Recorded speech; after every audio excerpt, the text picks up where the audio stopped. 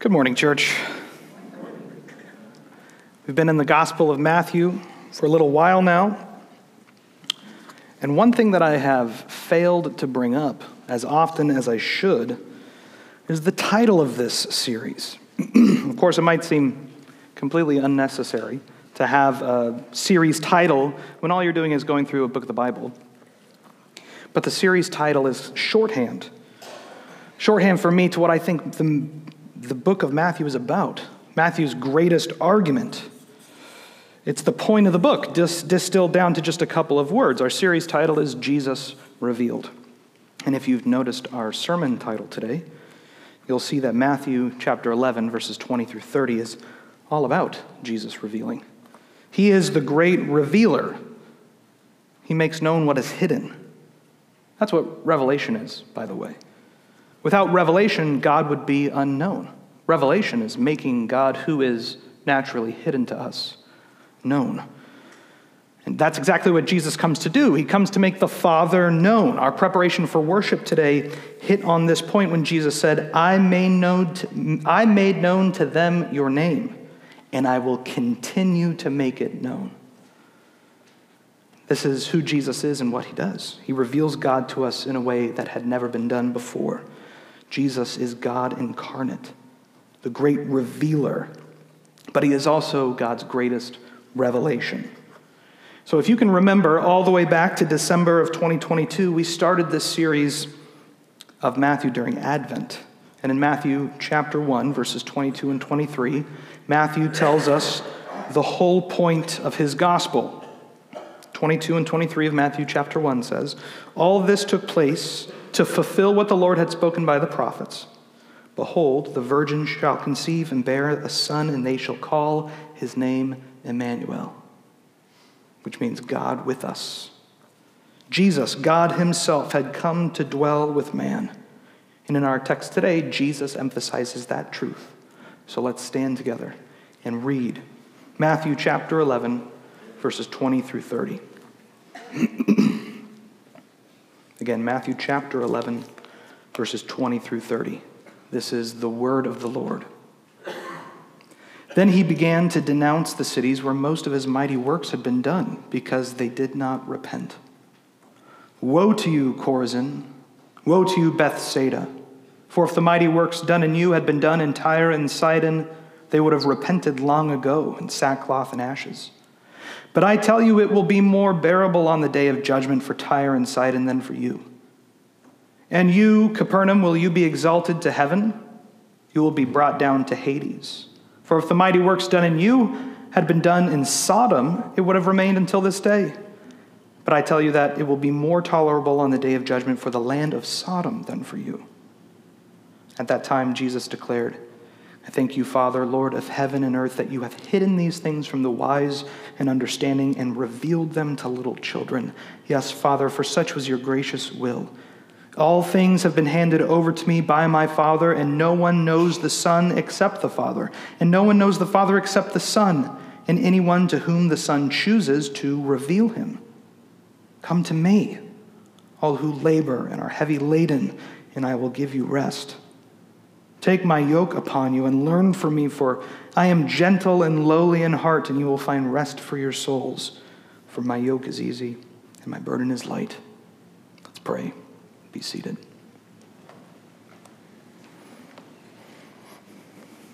Lord, we come to you now for wisdom, for your revelation to understand it. Lord, we confess today that in our natural ability we are unable to understand it. So we pray now that you would give us your Spirit, that he would illuminate the scriptures for us, that we might learn and mold and shape our lives to your word and to the image of Christ. In Jesus' name, amen. Last week we heard from John the Baptist. John had been in prison for a while, and he was struggling with understanding Jesus' ministry so far, so he sent a delegation to find out what Jesus was up to. Jesus wasn't bringing the judgment that John the Baptist had expected he would bring. But Jesus calms John's anxiety by pointing to his teaching and to his works, which were things only God could do. Jesus confirms for John that he is the Christ. But then Jesus turned to the crowds and talked to them about John. You see, John was Elijah, the one who prepared the way for the Messiah. But the generation that John and Jesus preached to failed to join in. They were like children at play who failed to dance when their friends played music.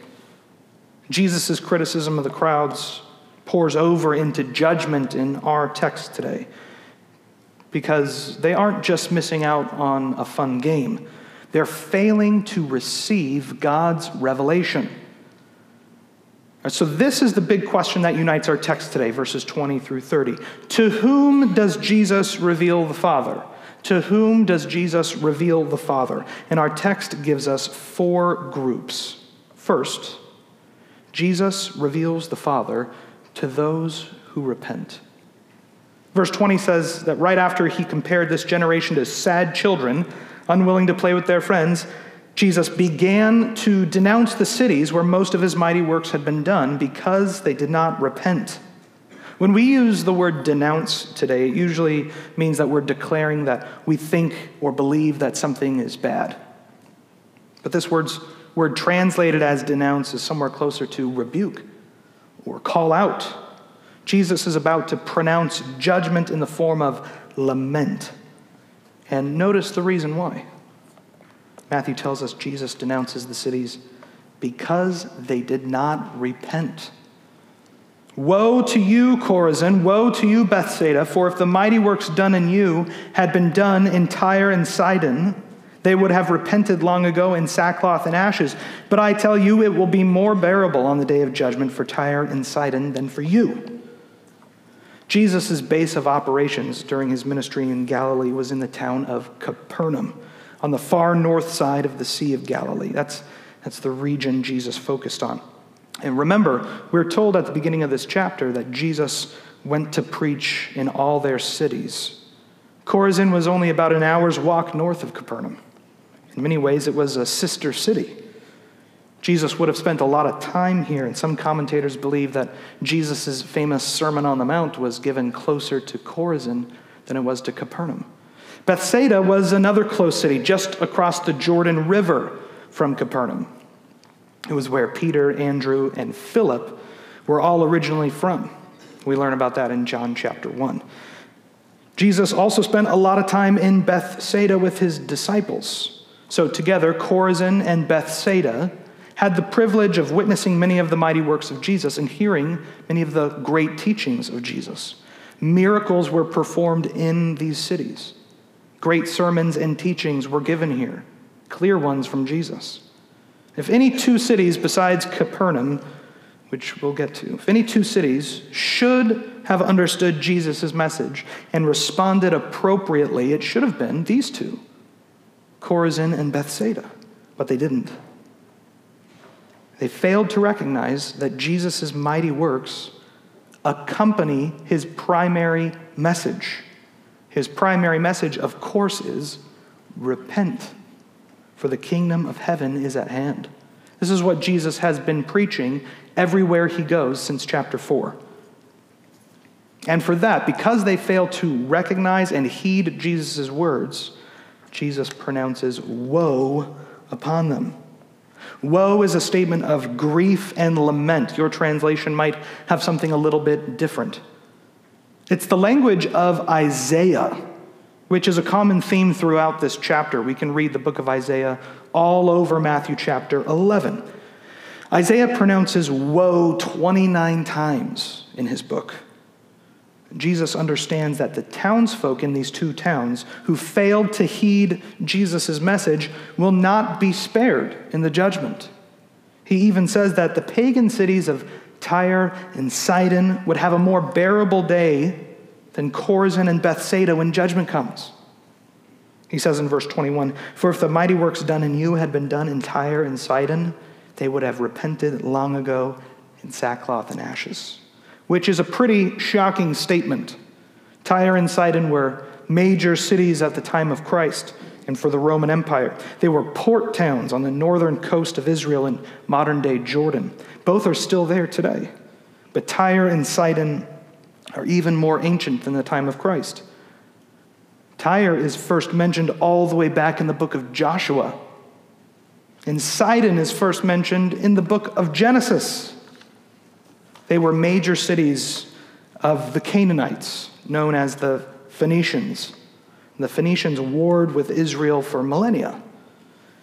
Isaiah, Ezekiel, and Amos all independently pronounced judgment against these two cities, Tyre and Sidon. And these two cities came to represent for the people of God opposition to him, arrogant opposition to God. Isaiah 23 is a particularly strong judgment against the city of Tyre, which says in verse 9, "The Lord of hosts has purposed it to defile the pompous pride of all glory, to dishonor all the honored of the earth." So these two cities, Tyre and Sidon, symbols of pride and arrogance against God, and the imaginations of the people of Israel would have repented if Jesus had done his miracles there instead of in Chorazin and Bethsaida. They would have repented with great mourning over their sin, even dressing in sackcloth and putting ashes on their head, just like the inhabitants of Nineveh did when Jonah brought them the message of repentance. Tyre and Sidon would have repented. What does that say about Chorazin and Bethsaida?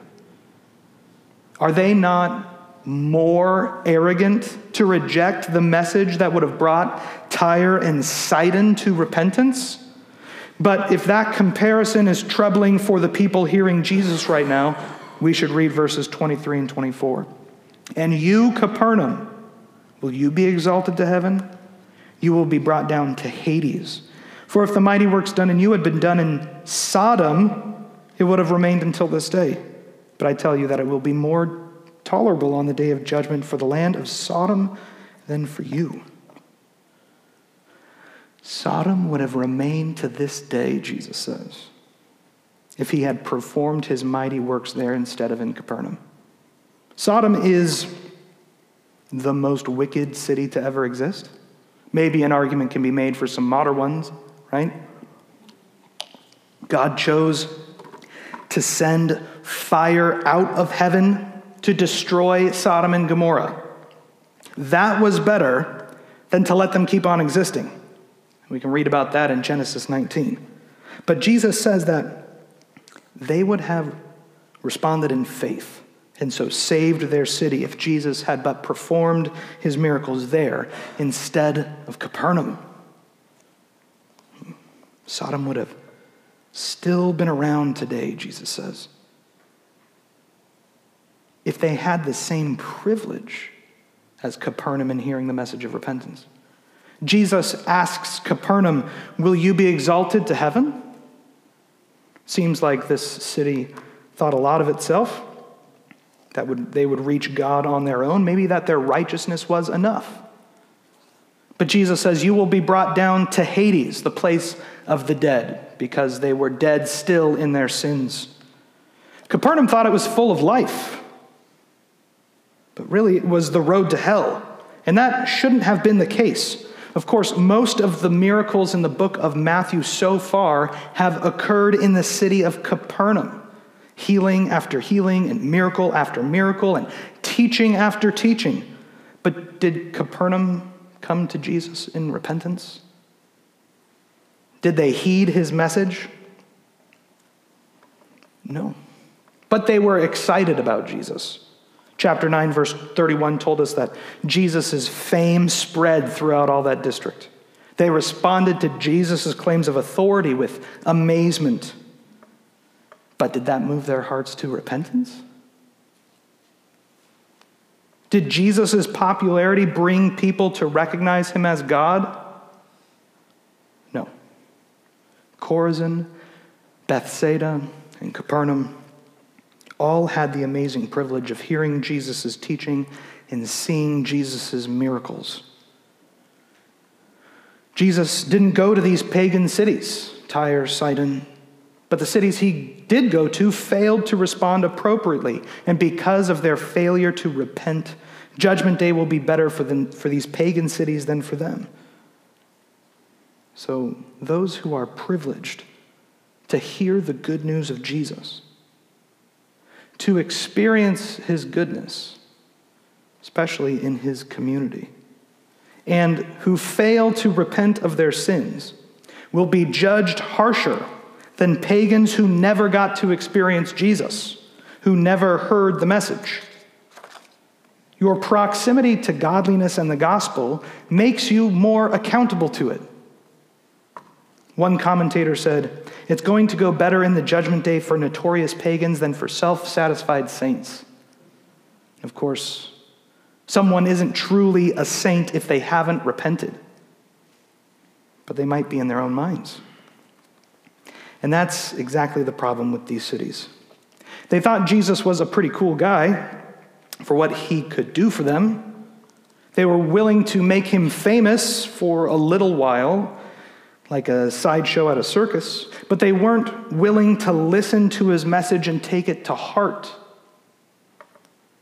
They were unable to comprehend that it was Emmanuel, God with us, even with them doing these mighty deeds.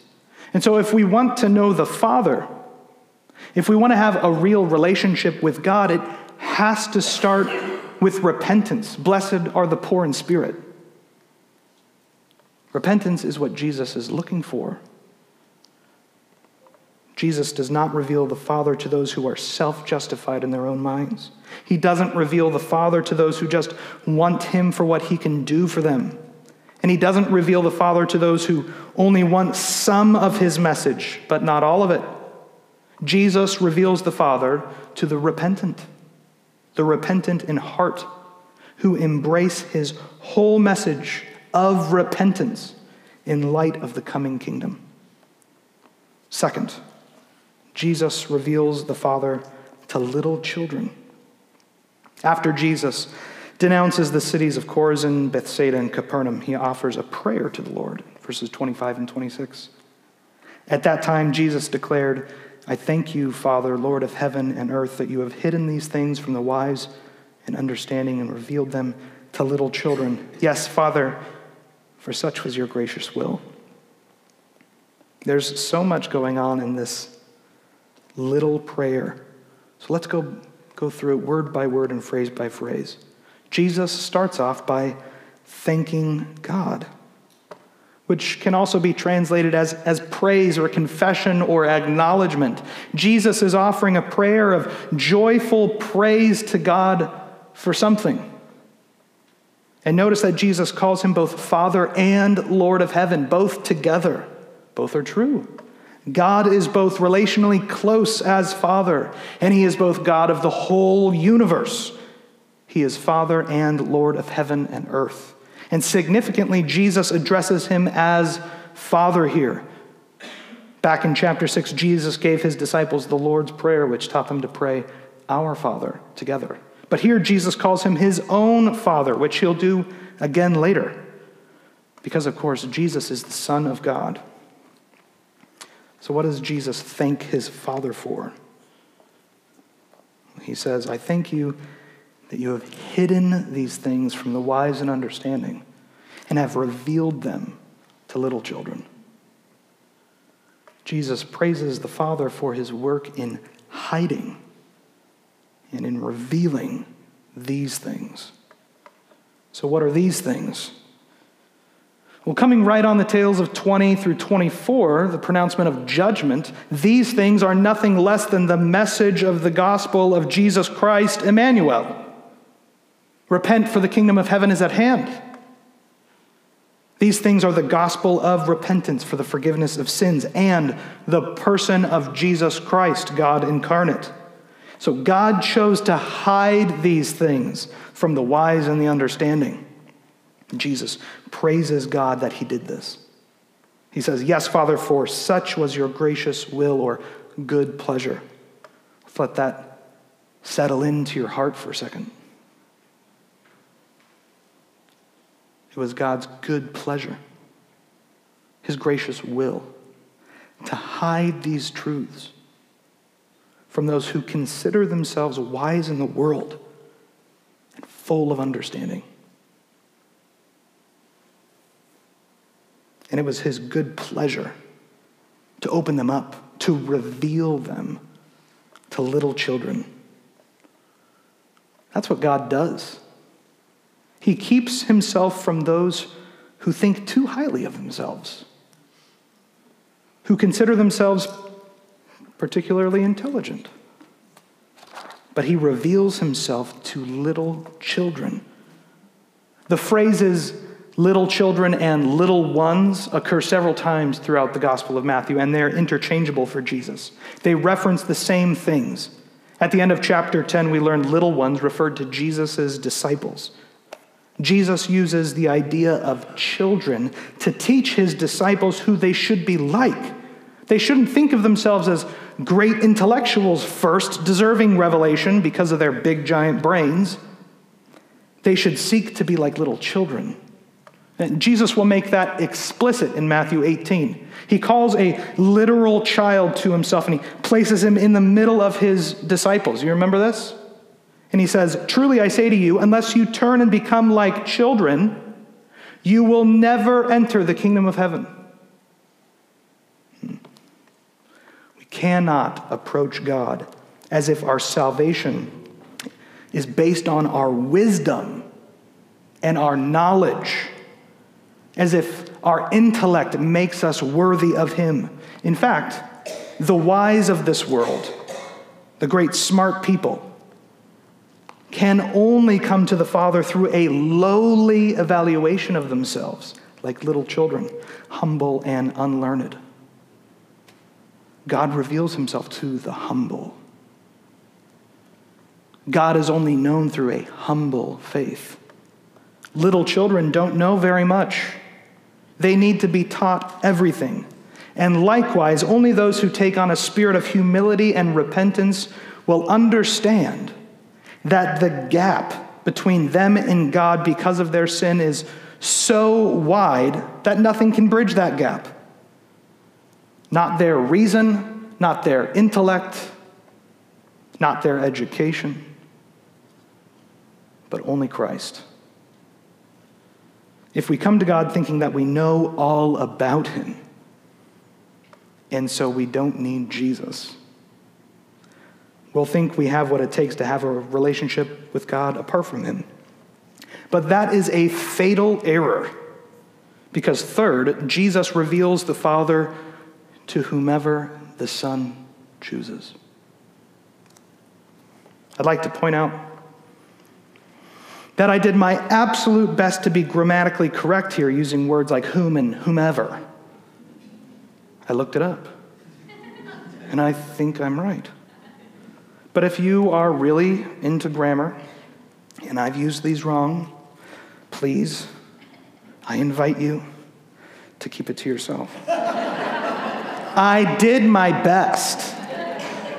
Moving on. After his short prayer, Jesus turns back to the crowd and he says, "All things have been handed over to me by my Father, and no one knows the Son except the Father, and no one knows the Father except the Son, and anyone to whom the Son chooses to reveal him." All things have been handed over to me by my Father, Jesus says, which is a very similar statement to what Jesus will say at the very end of this book. All authority in heaven and on earth has been given to me. Jesus is making a similar statement of authority here with specific reference to how you know God. Revelation. What is all things here? All things have been handed over to me. It's the same as these things. The revelation of the Father in the gospel, the means to be reconciled to God. All of that has been handed over to Jesus Christ. And Jesus significantly says again, it has been given to me by my Father. Notice the Son of God language. Jesus is making another claim to divinity here. The authority that he has to reveal the Father is an extension of his divinity. This is what Jesus does. The purpose of Jesus' incarnation was to reveal God to man. He reveals the Father. He is Emmanuel, God with us. And this is rooted in his relationship with the Father. Jesus says, no one knows the Son except the Father. And at this point in the story, no one really did know that Jesus was truly the Son of God, holy and eternal, co-equal with the Father, except the other members of the Trinity, Father and Holy Spirit. But this is a statement of relationship. Jesus and the Father have a unique, eternal relationship in the Trinity. No one knows the Son like the Father, period. And likewise, no one really knows the Father except the Son. So in a Trinitarian doctrinal, wonderful sense, the relationship between the Father and the Son is deeper than any human relationship and all human comprehension. These are two persons of the same essence. Praise God.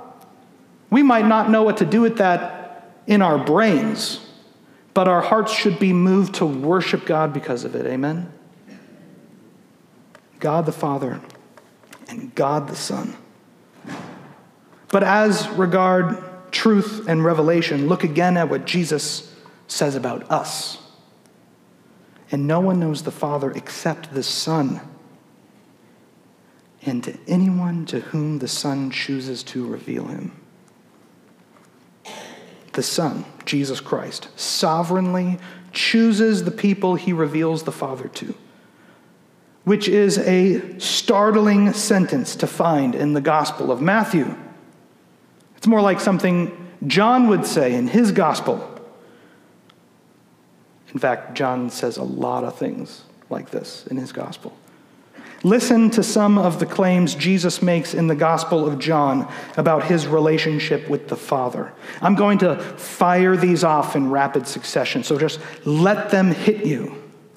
John 1:18, no one has ever seen God, the only God who is at the Father's side.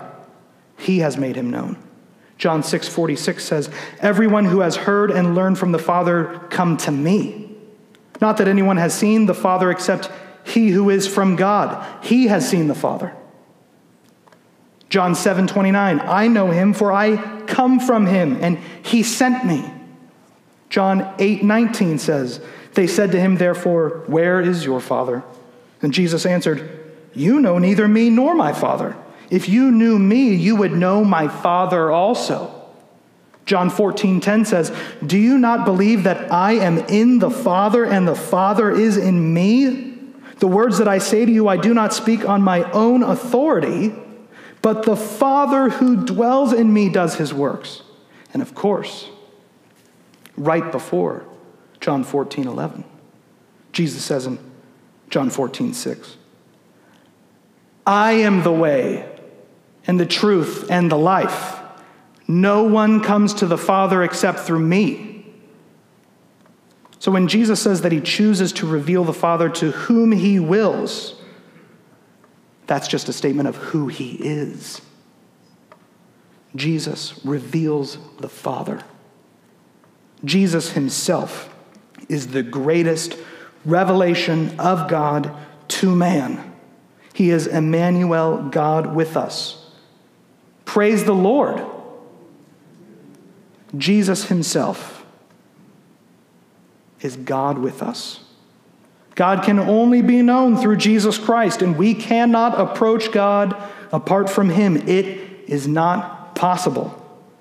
Jesus is not a secondary addition to God. That's nice to have, but kind of unnecessary if you really want to know him. Without Jesus, you cannot know God at all. Without Jesus, you cannot know God at all. Unless you believe the gospel of Jesus Christ by faith, there's no possibility of reconciliation with God. The Son reveals the Father to whomever the Son chooses to reveal him, which make verses 28 through 30 so powerful. Fourth, Jesus reveals the Father to the wearied and the burdened. Right after Jesus says, no one knows the Father except the Son, and anyone to whom the Son chooses to reveal him, he says, come to me, which just floors me. Come to me, all who labor and are heavy laden, and I will give you rest. The Son who reveals the Father calls the weary to himself. Can there be a better statement to clear up any confusion? Verse 27, to whom does the Son choose to reveal the Father to? Those who labor and are heavy laden. Let's talk about those two phrases. There's two ways we can understand what Jesus means here by those who labor and those who are heavy laden. The first sense is it's all those crushed by the weight of sin. It's all those crushed by the worries of life. The burdens and sins of life crush us under its weight, and we struggle to labor to carry them. In fact, we find it impossible. Think of poor Christian at the beginning of Pilgrim's Progress, who is crushed under the weight of his burden before he starts his journey. But when he comes to the cross, what happens? The burden falls off. Read the Pilgrim's Progress, John Bunyan. So it is with all of us. Coming to the cross, we find our burden lifted. Jesus Christ gives those crushed by the weight of sin his Sabbath rest. Those who have labored under the pains of sin and death find rest and life in Jesus Christ. Their burden is taken from them. Praise the Lord. Are you crushed under the weight of life today? Are you burdened by your sin and your guilt? Come to Jesus and he will give you rest. Another complementary way to understand these two phrases is through the lens of the law. Remember Jesus' original audience. All those who labor under the law, especially all of the rules and regulations set up by the Pharisees and the scribes. All those who labor under the law in order to have a right relationship with the Father find the weight of that burden crushing. They are unable to do enough, they find. Unable to do enough works. Unable to keep the law like they should. But Jesus says, all those weighed down by the works of the law, especially all those extra ones, should come to him, and he will give them rest. Jesus lets us rest from the works of the law.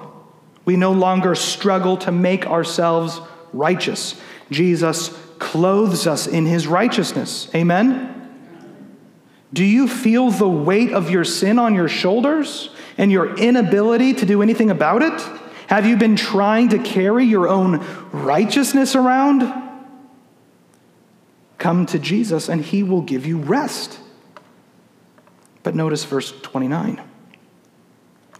Take my yoke upon you and learn from me.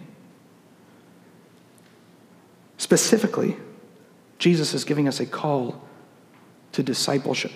It's not a call to end the work. It's a call to a different kind of work, discipleship. Learn from me. The yoke of the law is heavy upon the shoulders of those who would try to keep it. The yoke of the law is oppressive and impossible to carry, but Jesus says, take my yoke upon you and learn from me, for I am gentle and lowly in heart, and you will find rest for your souls, for my yoke is easy and my burden is light. So unlike the yoke of self-righteousness and sin and the law, Jesus' yoke is a burden easy to carry. So let's dig into that.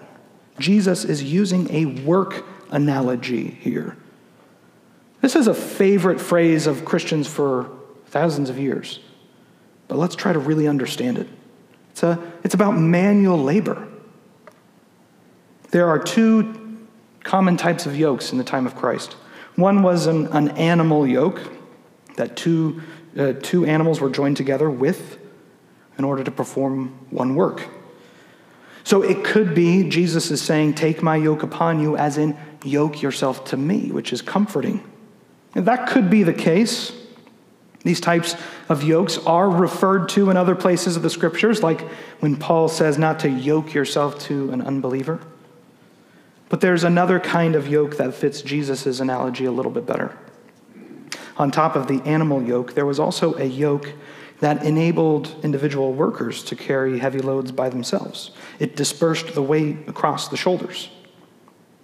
Lowly servants, slaves even, used these types of yokes the most. This was rough, back-breaking manual labor. Jesus says that this burden that people carry is too heavy. It's crushing them. It is oppressive. So lay down the yoke of your old master, self-righteousness, sin, and the law, and take up the yoke of your new master, Jesus Christ. This is a yoke that is possible to carry, because here's the truth. You will be carrying a yoke. Either we will carry the yoke of sin and death, a hard yoke that is impossibly heavy for us, or we will carry the yoke of the better master, as we are servants and disciples, workers for Christ. That's the imagery at play here, servants and masters. Jesus is saying he is a gentle and lowly master. He's telling us who he is here in his heart, so listen carefully. Jesus says he's gentle and lowly in heart. Jesus doesn't pretend to be gentle and lowly. Jesus is gentle and lowly. Jesus is not harsh. He is not reactionary and quick to anger. Jesus does not ridicule you or berate you for not doing a good job. When we take Jesus' yoke upon us, he is gentle with us. Praise God. He treats us with kindness, and he teaches us how to carry it. And Jesus is not above that. He's not above teaching us. He doesn't expect us to have it all figured out. That's why he says, and learn from me. He is lowly. He lowers himself to us and takes us by the hand to help us in the work. Jesus, the eternal God, creator of the universe, humbled himself in his incarnation, condescending to our level to be God with us, Emmanuel. And he even humbles himself to the point of death on the cross. Jesus is lowly in heart, humble to teach the ignorant. That's what Jesus is calling us to here, to learn from him. He wants us to learn what God would reveal to us. He wants us to be his disciples. And disciples of Jesus Christ find rest for their souls. Praise the Lord. When we take upon us Jesus' yoke, the yoke of the gospel of grace, we find true rest in our inner self. Isn't that an astounding thought? The yoke of the gospel, the easy and light yoke of Jesus Christ, gives us rest in our souls. That's what we would find if we would come to Jesus. First, we need to see ourselves as belabored and heavy laden. Recognize the yoke that we are carrying. We need to recognize our weariness, and we need to see the burden of sin and self-righteousness on our shoulders, because Jesus reveals the Father to the weary. He reveals the Father to the weighed down. Are you weighed down today? Are you weighed down by life? Even if you are a Christian today, that could be true of you. Are you carrying around something the Father wants you to lay down at the foot of the cross? Are you carrying hurt and unforgiveness? Are you carrying guilt for sin that has already been paid for? Are you crushed by worry and anxiety? Jesus says, "Come to me, and I will give you rest." And that is a promise. Remember your Savior, who is himself your rest and your peace, to whom does the Son reveal the Father? He reveals him to the repentant and the humble. He reveals him to whom he wills. And he reveals him to the burdened. Is that you? Come to Jesus and know God for the first time today if you have not laid down the weight of your sin and taken up the yoke of God's rest. Believe the gospel, repent and believe. Place your faith in Jesus Christ, God with us. Let's pray.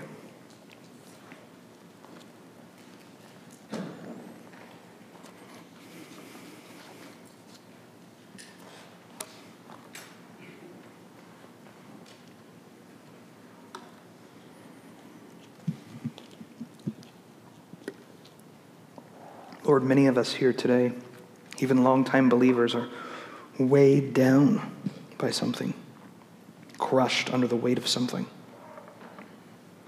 Lord, for those in this room today who have not placed their faith in you, who are crushed by the weight of sin, the weight of death, Lord, we pray that you would move in their hearts to place their faith in you for the first time, that they would believe the gospel. And unlike the cities of Chorazin and Bethsaida, they would respond to the message of repentance, for the kingdom of heaven is at hand. And Lord, for us today who have believed and who are Christians, who are feeling weighed down, whether that's because of the season, the holiday season coming up, or life circumstance, or whatever it might be, Lord, we trust in the promise that you are our rest, that in you we can truly find rest for our souls. We pray for that today eagerly. In Jesus' name, amen.